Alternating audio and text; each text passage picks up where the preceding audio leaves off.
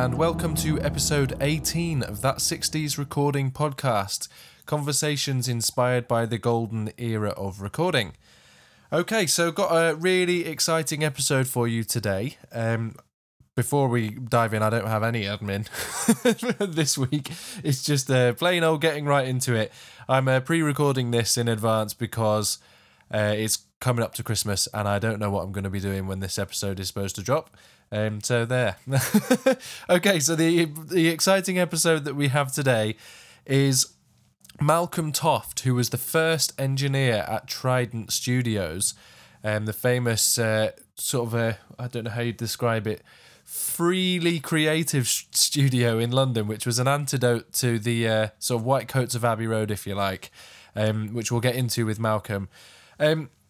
This was recorded over Skype, as a lot of the interviews are, and I have had one or two emails in the past about some of the recordings I do, and I think I've mentioned it on these intros before. Really, really lucky to have people of, say, Malcolm's stature and others who I've had on the podcast.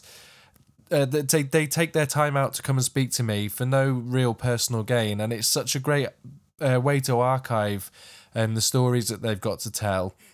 And with that in mind, not everybody is set up in their house in order to record. You might think that's odd, seeing as a lot of the people I speak to are legends of recording history, but that's just the way it is, and it means that I have to record it through Skype, that's Skype, unfortunately, is fairly unreliable when it comes to the sound quality that you're going to get.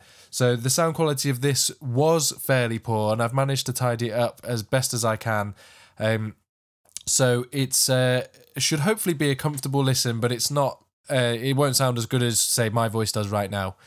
That's not to say that my voice sounds good. It just means to say that the recording quality is good. Okay, so please forgive me for that, and I hope that you can take the content that Malcolm's saying, because it really, really, really is just fantastic, absolutely fantastic. And I hope that you've gone and checked out his course, which is allaboutrecording.com, I think. I'm just going to very quickly type that in, allaboutrecording.com, that's correct. It's £15, and you get hours of lessons from one of the most legendary engineers and studio designers, mixing console designers of all time. Why would you not pay £15 for that? It's amazing. So go and do that right now. In fact, pause the podcast and go and listen to it right now. Okay, so now that you've come back and you've watched all of those videos, let's dive straight into this conversation with Malcolm Toft. Here we go.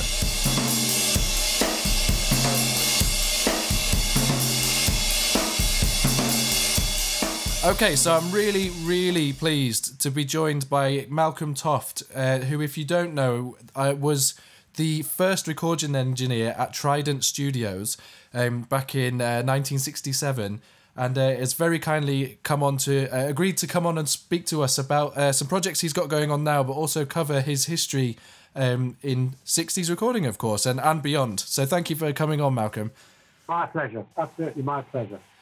So I'd like to start. So that one of the main reasons that we're on here is that you have we're just diving right into the cell here. You have a new course available talking about some recording techniques that, I mean, I'm going to label them 60s recording techniques, but they're not. It's just recording information that is important to get out there. That you've put together, and we'll talk a bit more about them, about the specifics of it later. But if you could just give us an idea of how that course came about and why you decided now was the right time to do that. Yeah, there were two main reasons, actually, Joe. One was that I thought for a long time that I'm one of the sort of, I use the phrase dying breed of the early recording engineers who literally, I started off recording on a mono tape recorder, and then playing that back and recording onto another mono tape recorder to overdub. So I've come all the way through from that, and in that time, recording has changed absolutely beyond any kind of recognition, and recording has become very democratized, which is very good in one way. But of course, the other side of the coin is that there are also less routes now for people to actually get proper knowledge about recording. I mean, I served what you might call an apprenticeship, the only way to get into recording was to join a recording studio, and therefore when you joined the studio, you got taught the techniques. So you learned how to do things, you learned the proper way, and you learned from the older guys who were passing it on. There's none of that now because you can't get jobs in studios. Studios are closing down. But that's good in the sense that people can record at home. But as a consequence of that, there's a tremendous amount of misinformation out there, which was the other reason why I wanted to do it. So the first reason was to pass on my knowledge that goes back literally 50 odd years in recording and all the way through.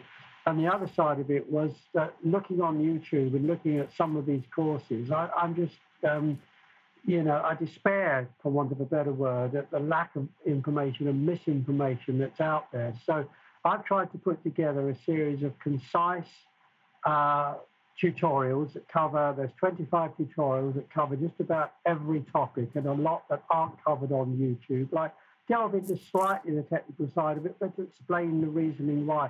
But the theme through all of the tutorials is that it's not about spending money on equipment. You can get very good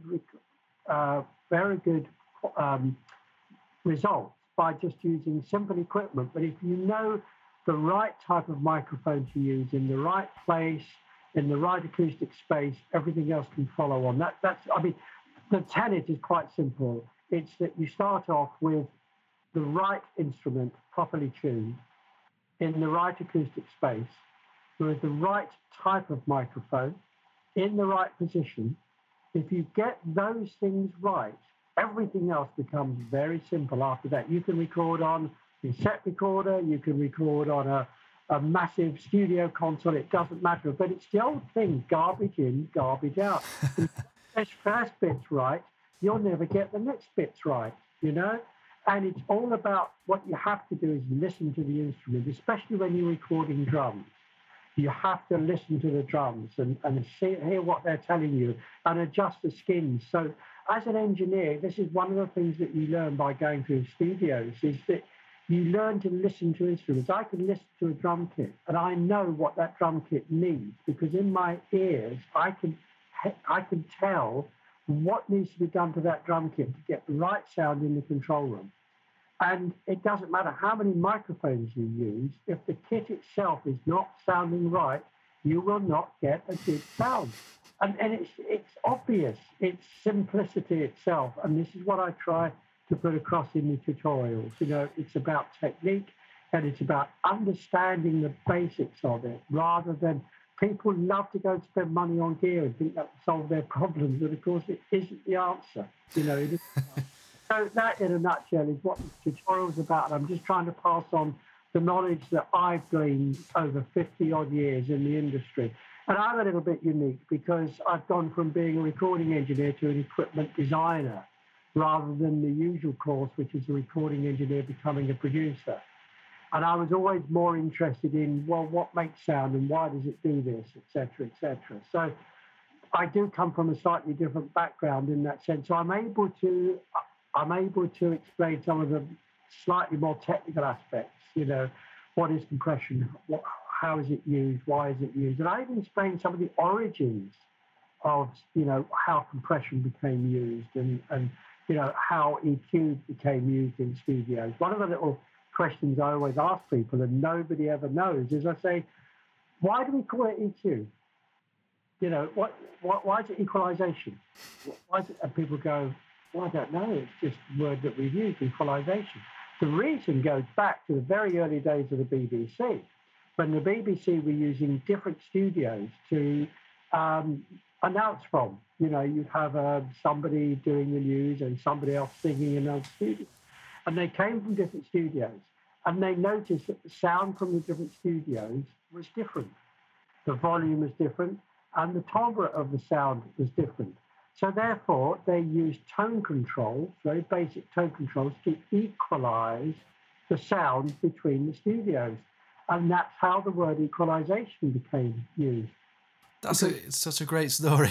Yeah, and nobody, I've asked so many people, I said, well, even recording engineers, I say, why do we call it EQ? And they go, well, it's EQ, it's equalization. Yeah, but what's the origin of it, And again, going back such a long way, I was, taught this stuff and told this stuff. And it's obviously very basic, because back in the day, equalization, tone control was total anathema. Everything had to be flat. Everything had to be, to a certain standard, to a certain level. So nobody used tone controls as an effect. Tone controls were used purely to equalize the sound. So it's just one little nugget, if you like, is on the courses. So people will learn a lot, I think, about how we recorded, and also, as I say, the reasons why things are the way that they are. And I try to give a really simplistic approach to things. That's I said it in an email to you last night. That's one of the things that I have taken from it. That it's something we discuss quite a lot on this podcast. That there's a sea of information or misinformation out there, and if you were, when I was learning drums, you go back and explore the heritage of where the drum kit comes from. You listen to recordings of, say, Baby Dodds back in the early 1900s, and he's doing very simple drumming. And on the face of it, we've moved a long way from that point, but it's very important to understand what the role is within the music of that drummer. And that gives you some perspective on how you fit in the music now. And it's exactly the same for recording. And what I love about the way that you explain things is you explode the myth, if you like, of all of this misinformation, and you just get down to the bare facts, and it simplifies everything. And on sort of the face of it, everything is quite simple. And I really enjoy that's what this course does. Yeah, it's simple and it's common sense. And I think it's very easy to overcomplicate, because these days, you see, we weren't able to complicate it because we didn't have this plethora of equipment that you've got now. We didn't have plugins, and we didn't have, again, I suppose this is where we're going to go on to, but at Trident, when I started, we had literally, I think it was 2 LA2A compressors, 2 EMT plates, which for those of you that don't know what an EMT plate is a huge box with literally a steel plate in it that has a microphone one end and a pickup the other end, and you sent the signal down. You had like a speaker, if you like, a transducer at one end. That would send the signal down, and the microphone transducer at the other end would pick it up. So you had the reverberation through this steel plate, and that's all we had. And if you wanted to vary the delay, you had a motor that actually dampened the plate. Oh, cool. And that's what we had. I mean, that's what we used to make all those great recordings, Hey Jude and, Space Oddity, and all these fantastic recordings that we did at Trident back in the day. Literally 2 compressors and a couple of spring reverbs. Wow. An 8-track recorder, and the 8-track recorder wasn't even running at the proper speed, which is another story. Because we ran on English mains, and it was an American motor that ran on American 60 hertz. I see. And so we ran at 50 hertz. So instead of running at 15 inches per second, it only ran at 13 inches per second. So, of course, this was the first 8-track in all of Europe, was it not? We had the very first 8-track recorder in Europe, yeah. We opened the studios, tried to open the studios, and I think it was March, April 1968, actually. And we had the very first 8-track. And we had the very first 8-track console as well, which, I remember looking at it thinking it was a Starship Enterprise, 8 meters across the front of it. Wow. So that was imported from the US, was it? No, the console was an English console. Okay. Made by a company called Sound Techniques. The tape recorder was an Ampex AG440, and that was imported from America, and that was a transistor tape recorder, one of the first transistor tape recorders, and all the tape recorders were in another room. So the control room was quite small. So we had the tape recorders in another room, and we had a tape op, a tape operator, and you would communicate to him via a telephone. So you would ring him up on the phone, and you would say, "Okay, press record," and you hope to press record at the right place. And the dodgy part was when you wanted to drop into a particular track, and you go, "Can you run it back to the middle 8?" And if the tape op either didn't know where the middle 8 was or got the wrong middle 8, you could drop in at completely the wrong time. I mean, it was designed for top-ups, basically. There were quite a few, you know. It just seems, I mean, I'm sat here recording this conversation on Logic, and I know the way that I work every day. I get in my studio and I label my tracks up when, you know, I get sent a song to play on, and I can see it says intro and verse and chorus and so on. And I just think the ease of, I just move the mouse and click there. And even something that simple was a relatively complicated process. I mean, one funny story, I was working with Tony Visconti, and we were doing, I forget the name of the band, and we were doing this track, and we ended up, next day we came in to listen to the tracks, and we looked at the tape box, and there was a track called Into Sudan. And we thought, well, we didn't record a track called Into Sudan. What the hell is this? You know. So we played the tape back and the tape off over the microphone. You know, sometimes we the only way the tape op knew the name of the track was when we'd say, you know, it's Hey Jude, take one, or something like whatever it might be. So, oh, it's called Hey Jude, and they'd write it in the tape box. So on this particular track, I said to the band over the talkback, oh, we'll have to do it again. You come in too sudden. And the tape op couldn't spell sudden, so it came as Sudan. And it was called Into Sudan.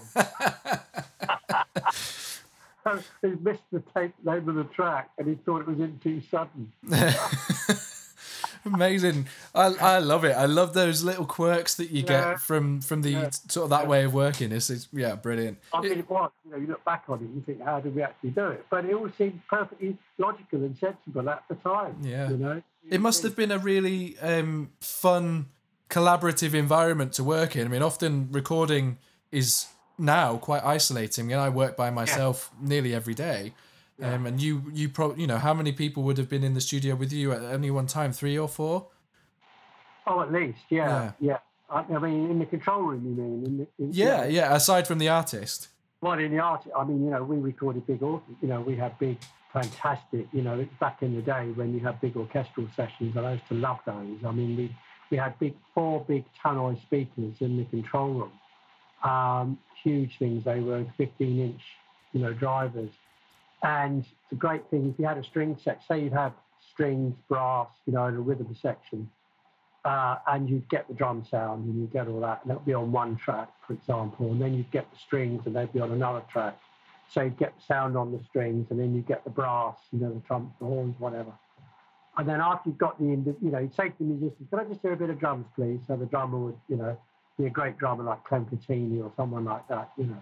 Ronnie Verrill, you know, could be any one of these guys, and because they knew exactly how to play the drums for the studio. Yeah. And you get that sound, and then you get the sound, you get the bass sound, and it would be Herbie Flowers or some fantastic bass player, you know.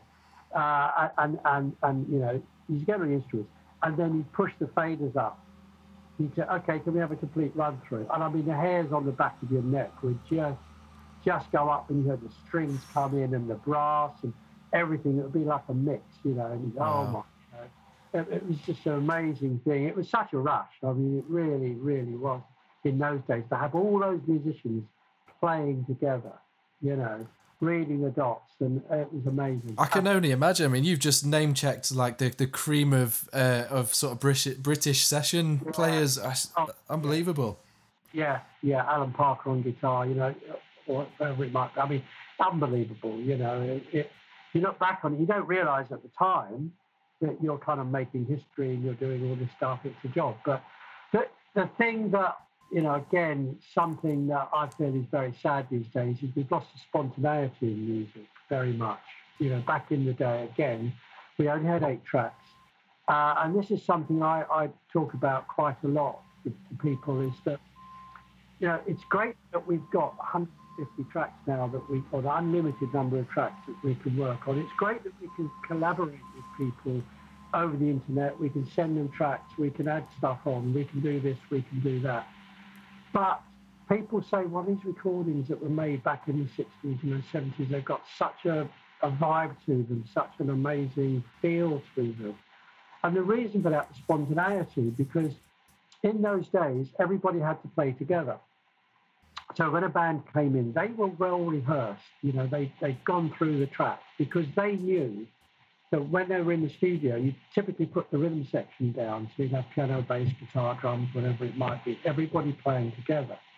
If somebody made a mistake, if the bass player missed a note or the pianist, you know, got something slightly wrong, you'd have to stop the tape and go, sorry guys, we had a bit of a goof, can we play it again? You know, and the drummer would say, but I just played out of my skin. I just played, you know, sorry guys, we can't, you know, redo it. Got to, okay. So everybody was on their A game. And what that meant was the adrenaline was flowing. So everybody was really on it. So you'd get, say, halfway through the second run through, the bass player would put in a little glitch or something like that, and the drummer would pick up on it and he'd play another little offbeat or something.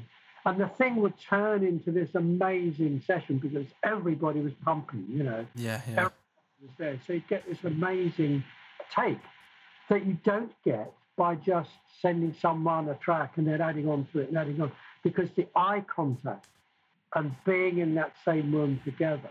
And of course, the problem nowadays is everybody knows, oh, okay, yeah, I goofed on the middle eight, well, you can cut and paste that. But it isn't the same as everybody. It's almost like making a live recording. Yes. It really is. We would make it, when you look back on it now in comparison to today, we were actually recording live. The fact that we were putting it across 4 or 5 tracks or whatever it might be to start with, then of course we bounce those tracks down. So we take the drums, the bass, guitar, for example, put those onto one track, and then we, you know, mix the tracks together so that you do many sort of what's called track bounces to get to your 8 tracks at the end of it. So by the time you, and this was another thing that literally as an engineer, you were mixing as you went. We were mixing the track. And I think in your podcast with Ken, spoke about the same sort of thing. I would literally do a mix. You know, it was always as the final product was going to sound, because we wanted to make sure that it was going to be okay. Because once you put the bass in with the drums, you could not bring the bass up anymore. You know, from the mix, the guy said, yeah, that's great, but I want a bit more bass. Sorry, it's in with the drums, can't do it. So we had to get it right. So you were constantly mixing all the time as you went, because we couldn't make decisions later on. We couldn't fix it in the mix. Yeah. You know, and I think if a few people tried that these days, you know, that they would learn an awful lot by recording that way. Absolutely. So, Ken said the same thing. You know, he put the EQ on as he went. He put the, you know, I do exactly the same. I don't do it all in the mix afterwards because I want to hear what it's going to sound like finally. Not go, oh, well, when I've added a bit of, you know, bit of compression to that bass, or I've done this or that, it'll sound okay in the mix. I don't want to take that chance. It has to sound right as we go along. So that literally, you know, I remember a lot of engineers, their tenet would be that when they did a mix, all the faders were in a line. Because that was a common thing. If an engineer, when he went to do the mix, didn't have all the faders in a straight line, he'd wonder what he'd done wrong during the recording. It's a totally different mindset and a totally different way of working. And it's good that you don't have the choice. It's good that you have to make the decisions there and then. That's what we did, you know. Sorry, I was just going to say that's exactly what I was going to come to from hearing what you've just said, that there's beauty in that, in a sense, that spontaneity as well, and it's also commitment. And I think now there's too much choice and people mull over decisions for too long, and you know, they're scared of, I mean, I don't want to put words in anyone's mouth, but they're almost scared of feedback they're going to get. Whereas back then, there's a lot of, I mean, even on Beatles recordings, there's many out of tune backing vocals or out of time guitars and stuff, and that all adds to sort of the specialness of that music. There's the classic, I don't know whether you know about this, the classic swearing on Hey Jude. I've heard about this. It's not a story that's on the forefront of my mind, but I've dined out on this so many times. You know, I've been interviewed on radio about it and everything else when we're doing the mix. But there is the F word is on Hey Jude. Okay, is that it's towards the end? Is it? Is it Paul shouting it? It's 2 minutes and 59 seconds in, right? And the verse starts, "Hey Jude, that letter under your skin," okay, and then in the background you will hear "Whoa." And then you hear, "Fucking hell." And I hear it every time.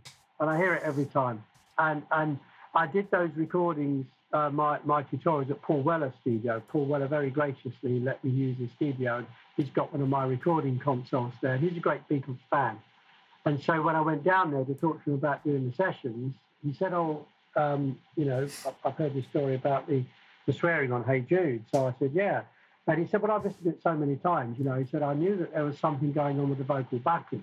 So he played it across the monitors. And when I explained it to him, he said, my God, I'd never realised. But yeah, now I hear it. And I hear it all the time. I can hear it in the car. I can hear it anywhere, And basically, the story behind it, actually, is that they were very friendly with a band called Grapefruit. And the lead singer, John Perry, I think his name was a friend of Lennon's. And they were doing the vocal backing one night late at Trident, and they'd been working long, long hours. They'd perhaps been smoking some interesting substances, I don't know. And it was a long day. And when you have a long day and when you're maybe doing things like that, your hearing starts to obviously go. You don't, hear things quite so much. So during that time, during the overdubs, they asked constantly for the headphones to be turned up louder and louder and louder. So they're standing around a microphone doing the vocal backing. And John came into the studio, and I heard this from John himself, and Lennon beckoned John down to come and join in the vocals.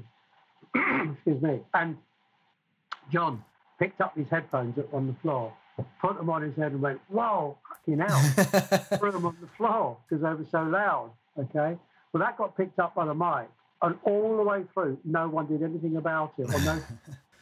So when I came to do a mix of it, and that was the reason I ended up doing a mix, because it was actually all engineered by a guy called Barry Sheffield, who's one of the owners of the studio. And Barry did all the engineering, but Barry went on holiday shortly afterwards in, I think, July, August 1968. And EMI weren't happy with the volume of the expletive. They said, we can't release it. So they brought it back, and I remixed it. And I don't know to this day whether it's my mix that went out. I don't know. But I did get to mix this track, and I believe that my mix went out, but I don't know. And what I had to do, because it was mixed in with the backing, vocal backing, all I could do was dip it down at that point and get it as low as possible. But because they were track balancing, that's what happened, and it ended up, it was on the vocal backing, which then got mixed in with the lead vocal. So they couldn't get rid of it. And it's on the record, and it's there, So, yes, there's lots of little errors on tracks, all, by many, many people, because there's squeaky bass pedals, on lots of tracks. I think somebody commented about the Led Zeppelin or Deep Purple track or something and said, what's going on with the squeaky bass pedal, It was there. You couldn't do anything about it. Even if you noticed it afterwards, you do the mix and you go, hang on a minute, there's a squeaky bass drum pedal. Can't do anything about that. You can't EQ it out. No.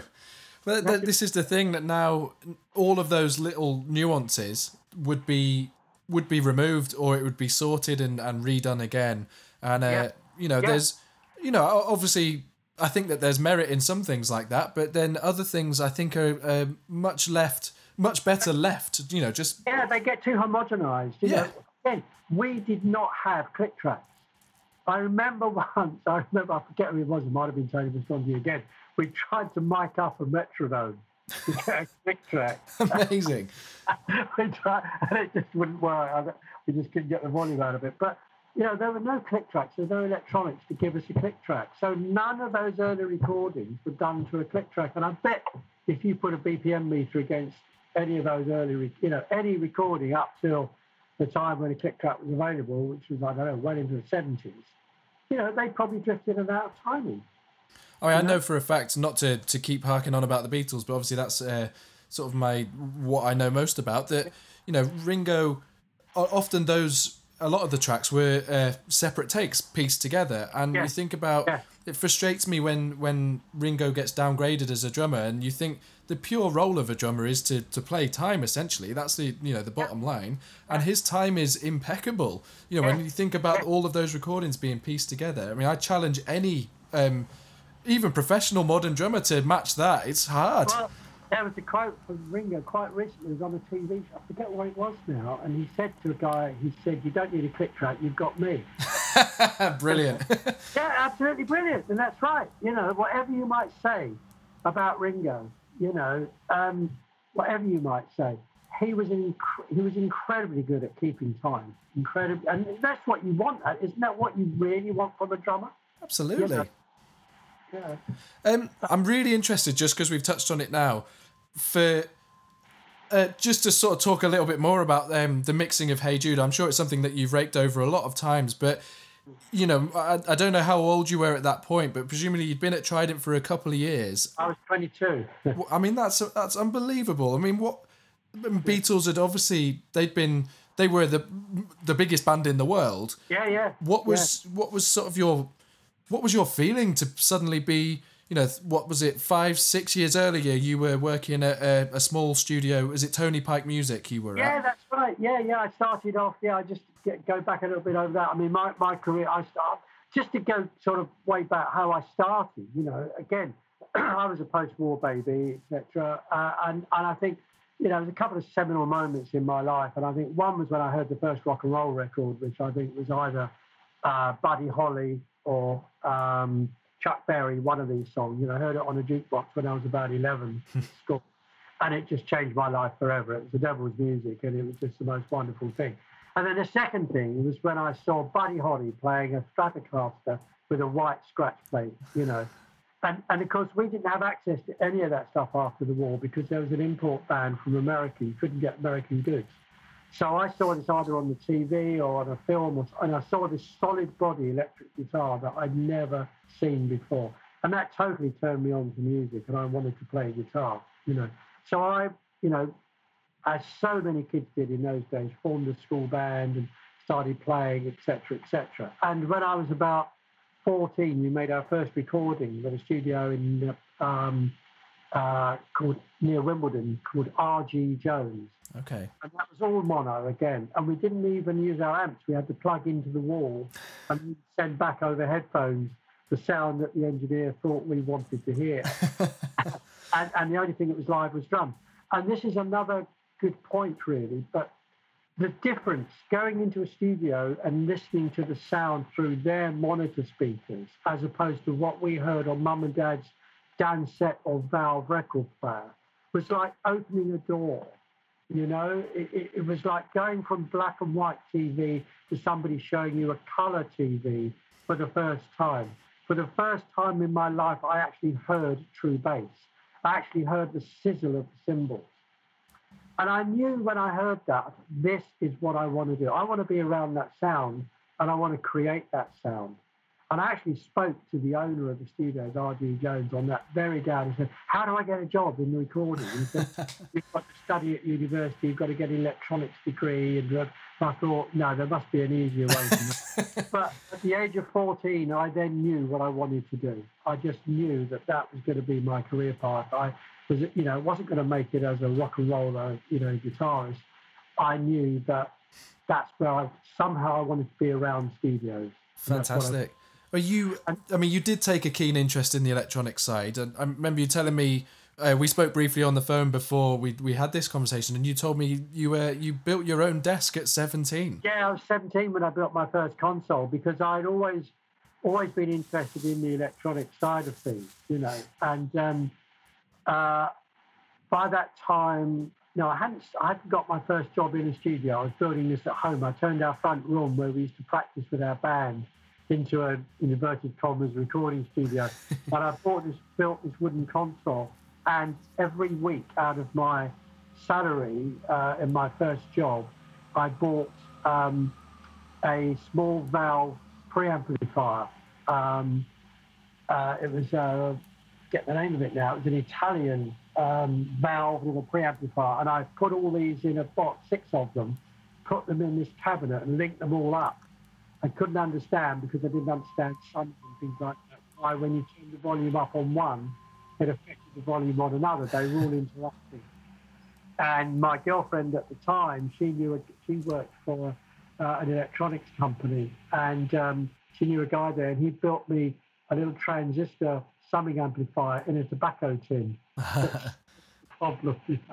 So yeah, I've got a cutting of me. I was in the local paper at 17 that Malcolm Toft 17 of Walton Avenue, Kingston, has built a recording studio in his home and hopes to get a job in the recording industry later on. So, yeah. And then I got my first job at the studio, Tony Pike Music in Putney, which was all totally mono. We had two mono tape recorders, and you would record everything onto one mono tape recorder in a band packing. You would play that tape recording back and put it onto another tape recorder, adding the vocal as you did it. Wow. So that was our overdubbing. And the mixer that we had was like 4-channel valve. The reverb was a spring Hammond reverb hanging from the ceiling. And that was it. But there was no soloing, there was no muting. The foldback was literally straight off the output of this little valve mixer.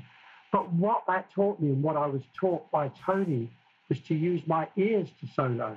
So I could listen to a recording as it was being made, and in my head, I could isolate the bass, I could isolate the drum. We had to do that, and I learned. It was great because we did a lot of background music there. It was only a small studio, but I learned how to mic up a clarinet, how to mic up a viola, how to mic up a upright piano, how to mic up a bass. I learned an awful lot at that studio. And then I went on to CBS Studios in London after a couple of years, and ended up running their smaller studio. So that was at CBS you were using 2-track and 4-track. Is that again? Right? Yes, I was in their second studio. I was not in their main studio, which is actually how I got the job at Trident, because I ended up running their second studio, which is really a voiceover studio. We did a lot of commercial work and stuff like that. And I wanted to get into their main studio, but I couldn't get in because the engineer that ran it, a lovely guy, Mike Ross Trevor, brilliant engineer. But Mike, bless his heart, guarded his job very closely and didn't want somebody else to come in. And I'd heard that it was very difficult to move into the main studio. And I tried. And then one day, somebody said to me, one of the guys there said, "Oh, there's this new studio opening in London. It's called Trident. And they've got the first 8-track recorder." And I'd not even done 4-track. I'd only ever done sort of mono and stereo. And I said, "This new studio's opening in London. And they've got an 8-track recorder. And I've got an invite to come to the opening party. Do you want to come?" So I thought, well, there's not many studios that are opening. I'll go along. And the place was absolutely heaving. It was right in the centre of Soho, just off Wardour Street, at Anne's Court.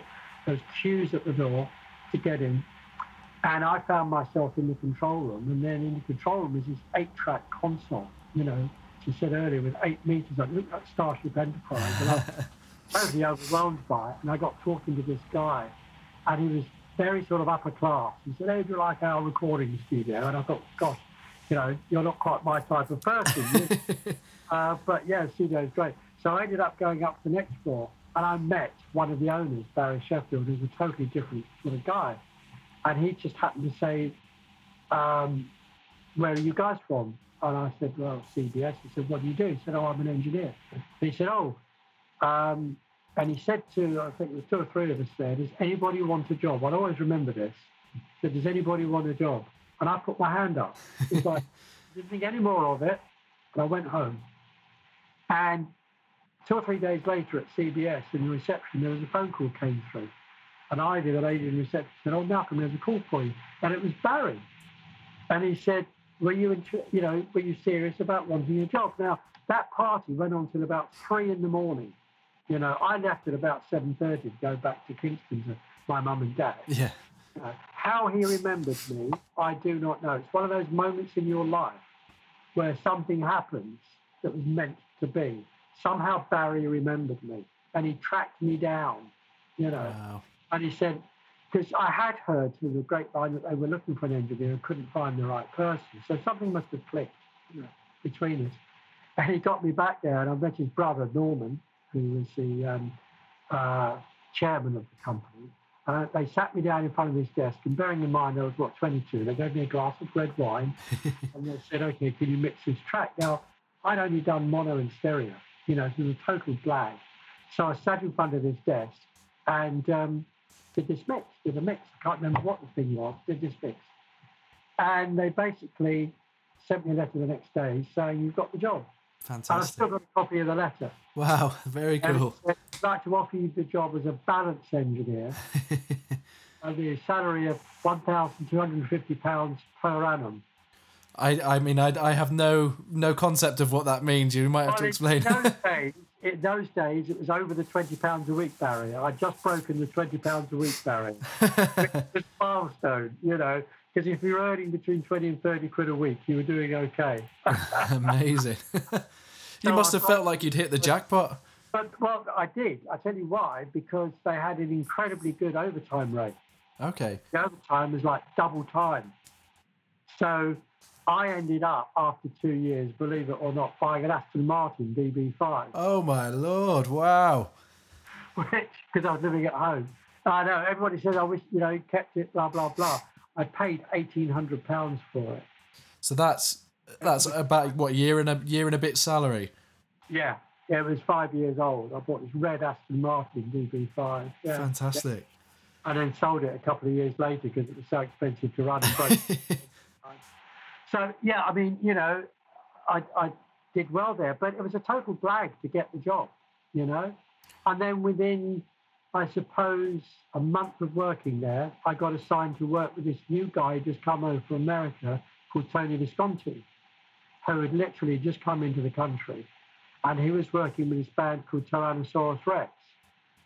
And again, it's one of these things in life, you know, and I make this point about, you know, if you're going to be a recording engineer, you've got to be a good communicator, and you've got to kind of get on with people. And I'd only done a few sessions with Tony, and I can always remember I was in the studio setting up a mic, and his voice came over the talkback, and he said, "Hey, Mal, what star sign are you?"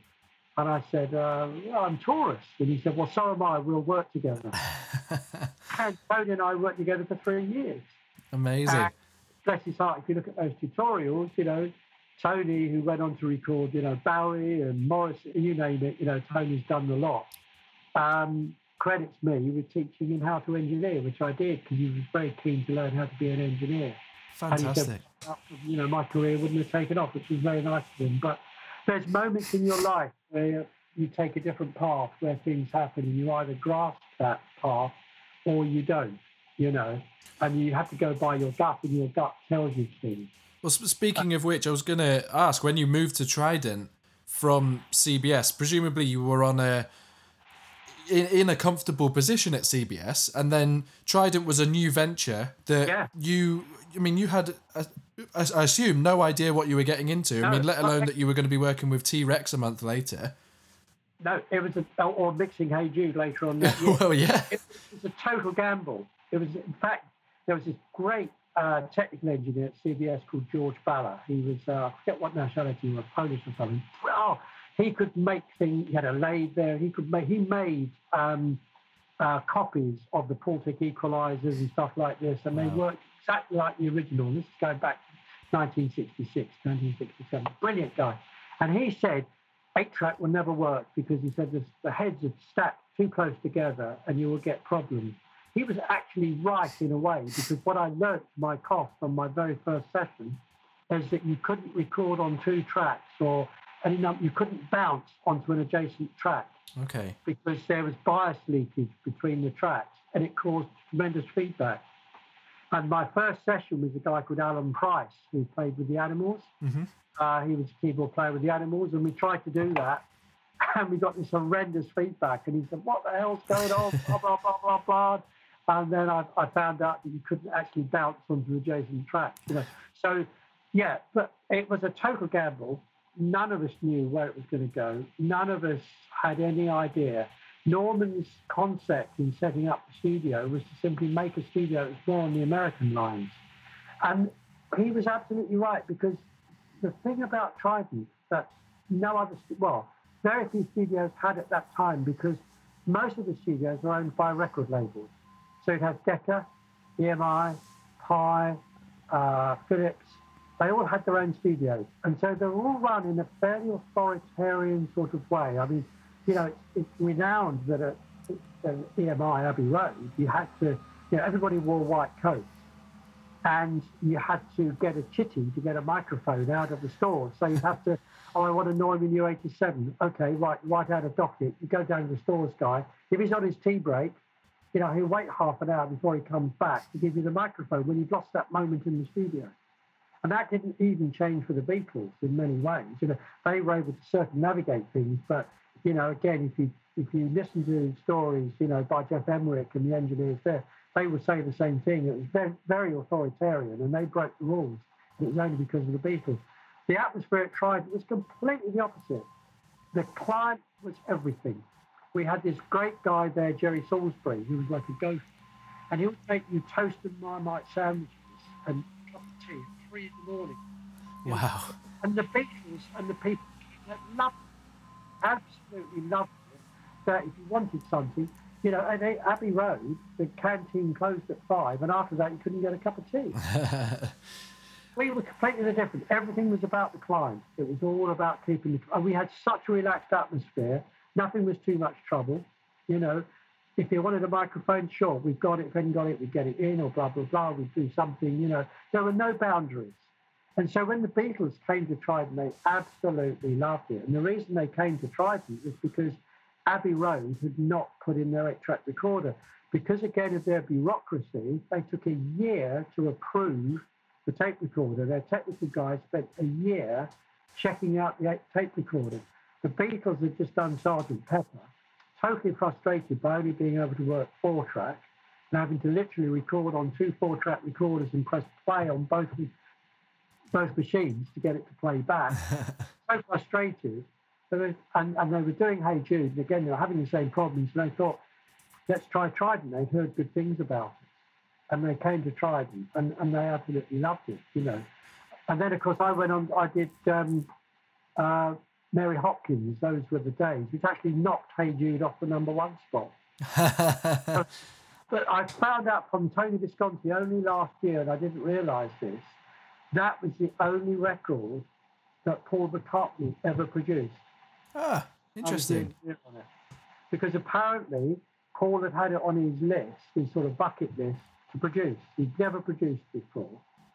And so he produced that record. And after he'd produced it, apparently he didn't like producing it. So I engineered the only record that Paul McCartney ever produced. Fantastic. So what was he like as a producer? Year, you know, yeah. And Paul was lovely to work with, such a really, really nice guy. Poured me a glass of beer when he came in. He said, oh, my name's Paul. You know, yeah, right. I didn't know that. You know, and if you want to contribute anything to the session, he was really nice. Really nice. Fantastic. Yeah. Something I probably should have asked you way back at the beginning of this little section of the conversation, but I want to get, how would you describe, I mean, you've just talked about Trident as trying to be sort of American influenced. But ironically, it's been known as a British sound. So what would you describe as the British sound? I think the British sound is the British musicians. You know, I think that's it in a nutshell. Very different approach to the Americans. As I say, that era of British music, I mean, it's really interesting when you look at it, and it's been said so many times that we took the blues that the Americans thought was just, you know, this cultural backwoods music, and we turned it into our own. You know, Stones in particular, The Who, so many bands, we took American blues that they thought of as just being indigenous music and turned it into a whole new form of music. Because we were kind of living on the dregs, if you like. We were living in the shadow of this American thing. You know, they'd come through the war and come through it relatively unscathed. We were a decimated country, you know, with very little, you know, to go on. So we only had our own wits. And so we became very, very creative. We loved American rock and roll music, but then we turned it into something else. And you know, that's why the British invasion happened, because we took their music and turned it back on them. So we had a very different approach to the Americans. Very, very different approach. And it was an English approach born out of, I suppose, our class structure, if you like, because it was a lot of working class kids who strived for something else, who made music. You know, if you talk to anybody, Pete Townsend, Paul Weller, just about anybody of that era and that ilk, that's what they will say. We were disenfranchised kids, if you like. You know, teenagers were just beginning to have their say. the one thing that we all had in common was music, and we were rebelling against the establishment, and music was their way of rebelling. You know? Yeah, I mean that completely makes sense. Yeah. When I asked that, I assumed that you were going to talk about something to do with gear, but you're absolutely right, and that ties in very well with almost everything that we've kind of spoken about. That it's what goes in first and foremost that makes the sound. Yeah, I don't think the gear had a. I mean, there was a British attitude, I think, in recording, a British way of doing things, because we were finding our own way. We were prepared to experiment, perhaps a lot more than, I don't know, because the Beach Boys experimented. I mean, it's difficult to say. I mean, we were always playing catch up, I think. We were playing catch up in gear, in so many things, because a lot of the gear came from America. All the recorders came from America back in those days. But we had a sound. We had a particular sound. And that's the irony of it is, of course, that all major recording consoles are British. Yes, you know, they're all British. The Leeds, the Tridents, the SSLs, Soundcraft, they're all British companies. And it's still the case today. You know.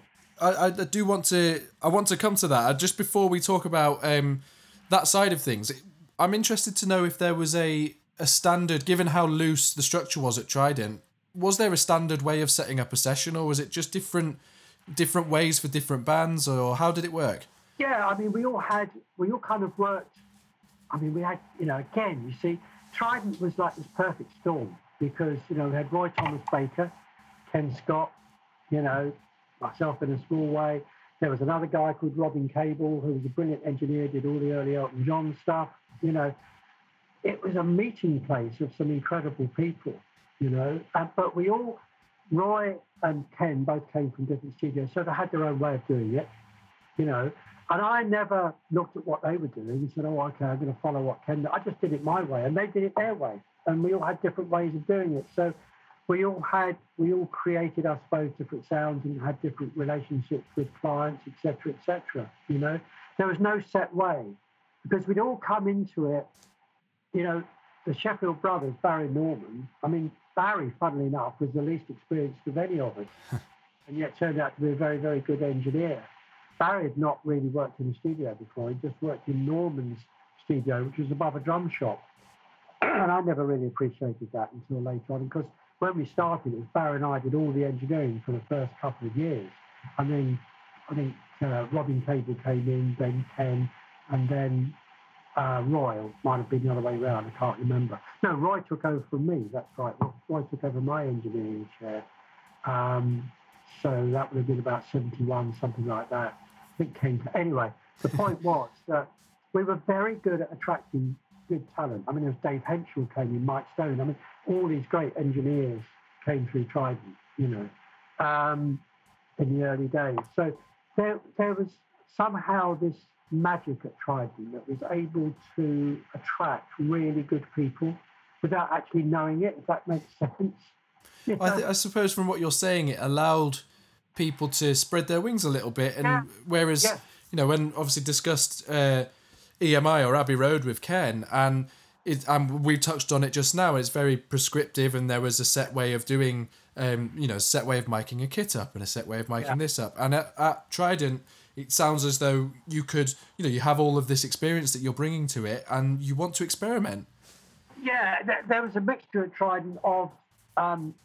Later on, there were engineers who came through, like Mike Stone and Dave Henschel, who started off as keyboards. Therefore, they learned, under Roy and under Ken. So they would follow that route, I guess, but still flower in their own way.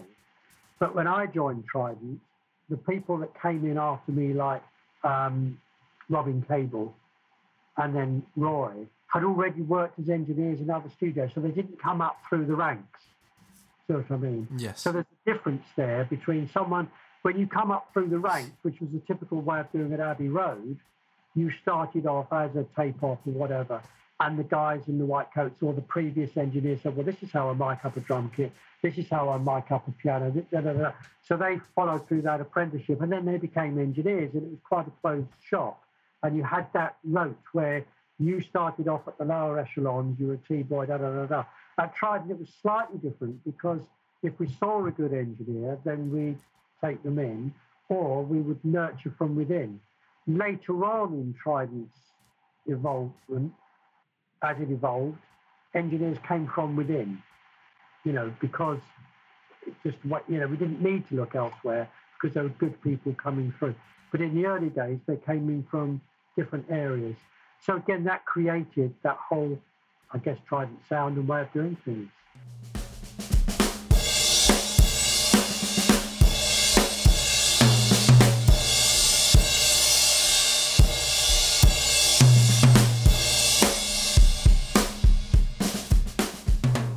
Okay, so there we go, Malcolm Toft, part 1. I really hope that you enjoyed that conversation as much as I enjoyed having it. I actually spoke to Malcolm on the phone about a week before we recorded that interview just to talk through the way the podcast works. And we ended up speaking on the phone for about 45 minutes.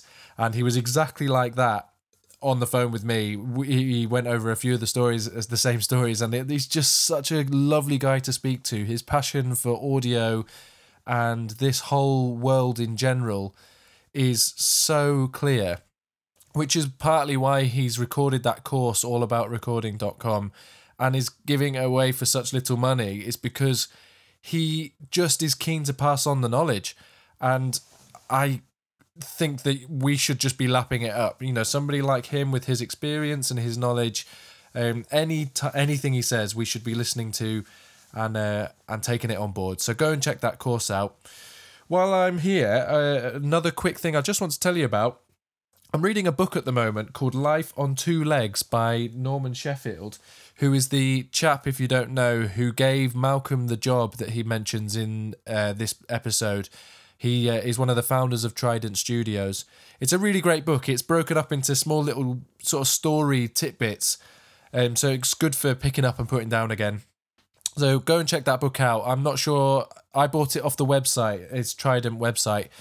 So I'll go and find out where you can get it and link it on there. So I'll just check the dates. And this will be dropping a few days before Christmas. So in 2 weeks' time, it will be the new year, 2021. Hopefully a better year for us all. Although I did start this podcast in 2020, so it's not been a particularly bad year for me. I've enjoyed it, even if it has been a little different. One last thing. I don't know if I didn't even mention in the opening. I'm experimenting with putting little segments of my isolated drums in between these sign-offs and the actual podcast interview. I hope it's all right. I'm going to listen back to it and I check that it's okay, and I hope it is. It's all me endeavouring to slightly professionalise this podcast. So yes, little improvements, small percentages. Okay, so yeah, leaves me to say a big thank you to Joe Kane for the intro and outro music for this podcast. He is a very good friend of mine and a super musician, and I'm very grateful for everything he does for me. That also goes for David Henshaw, who provides me with wonderful artwork every fortnight for this podcast.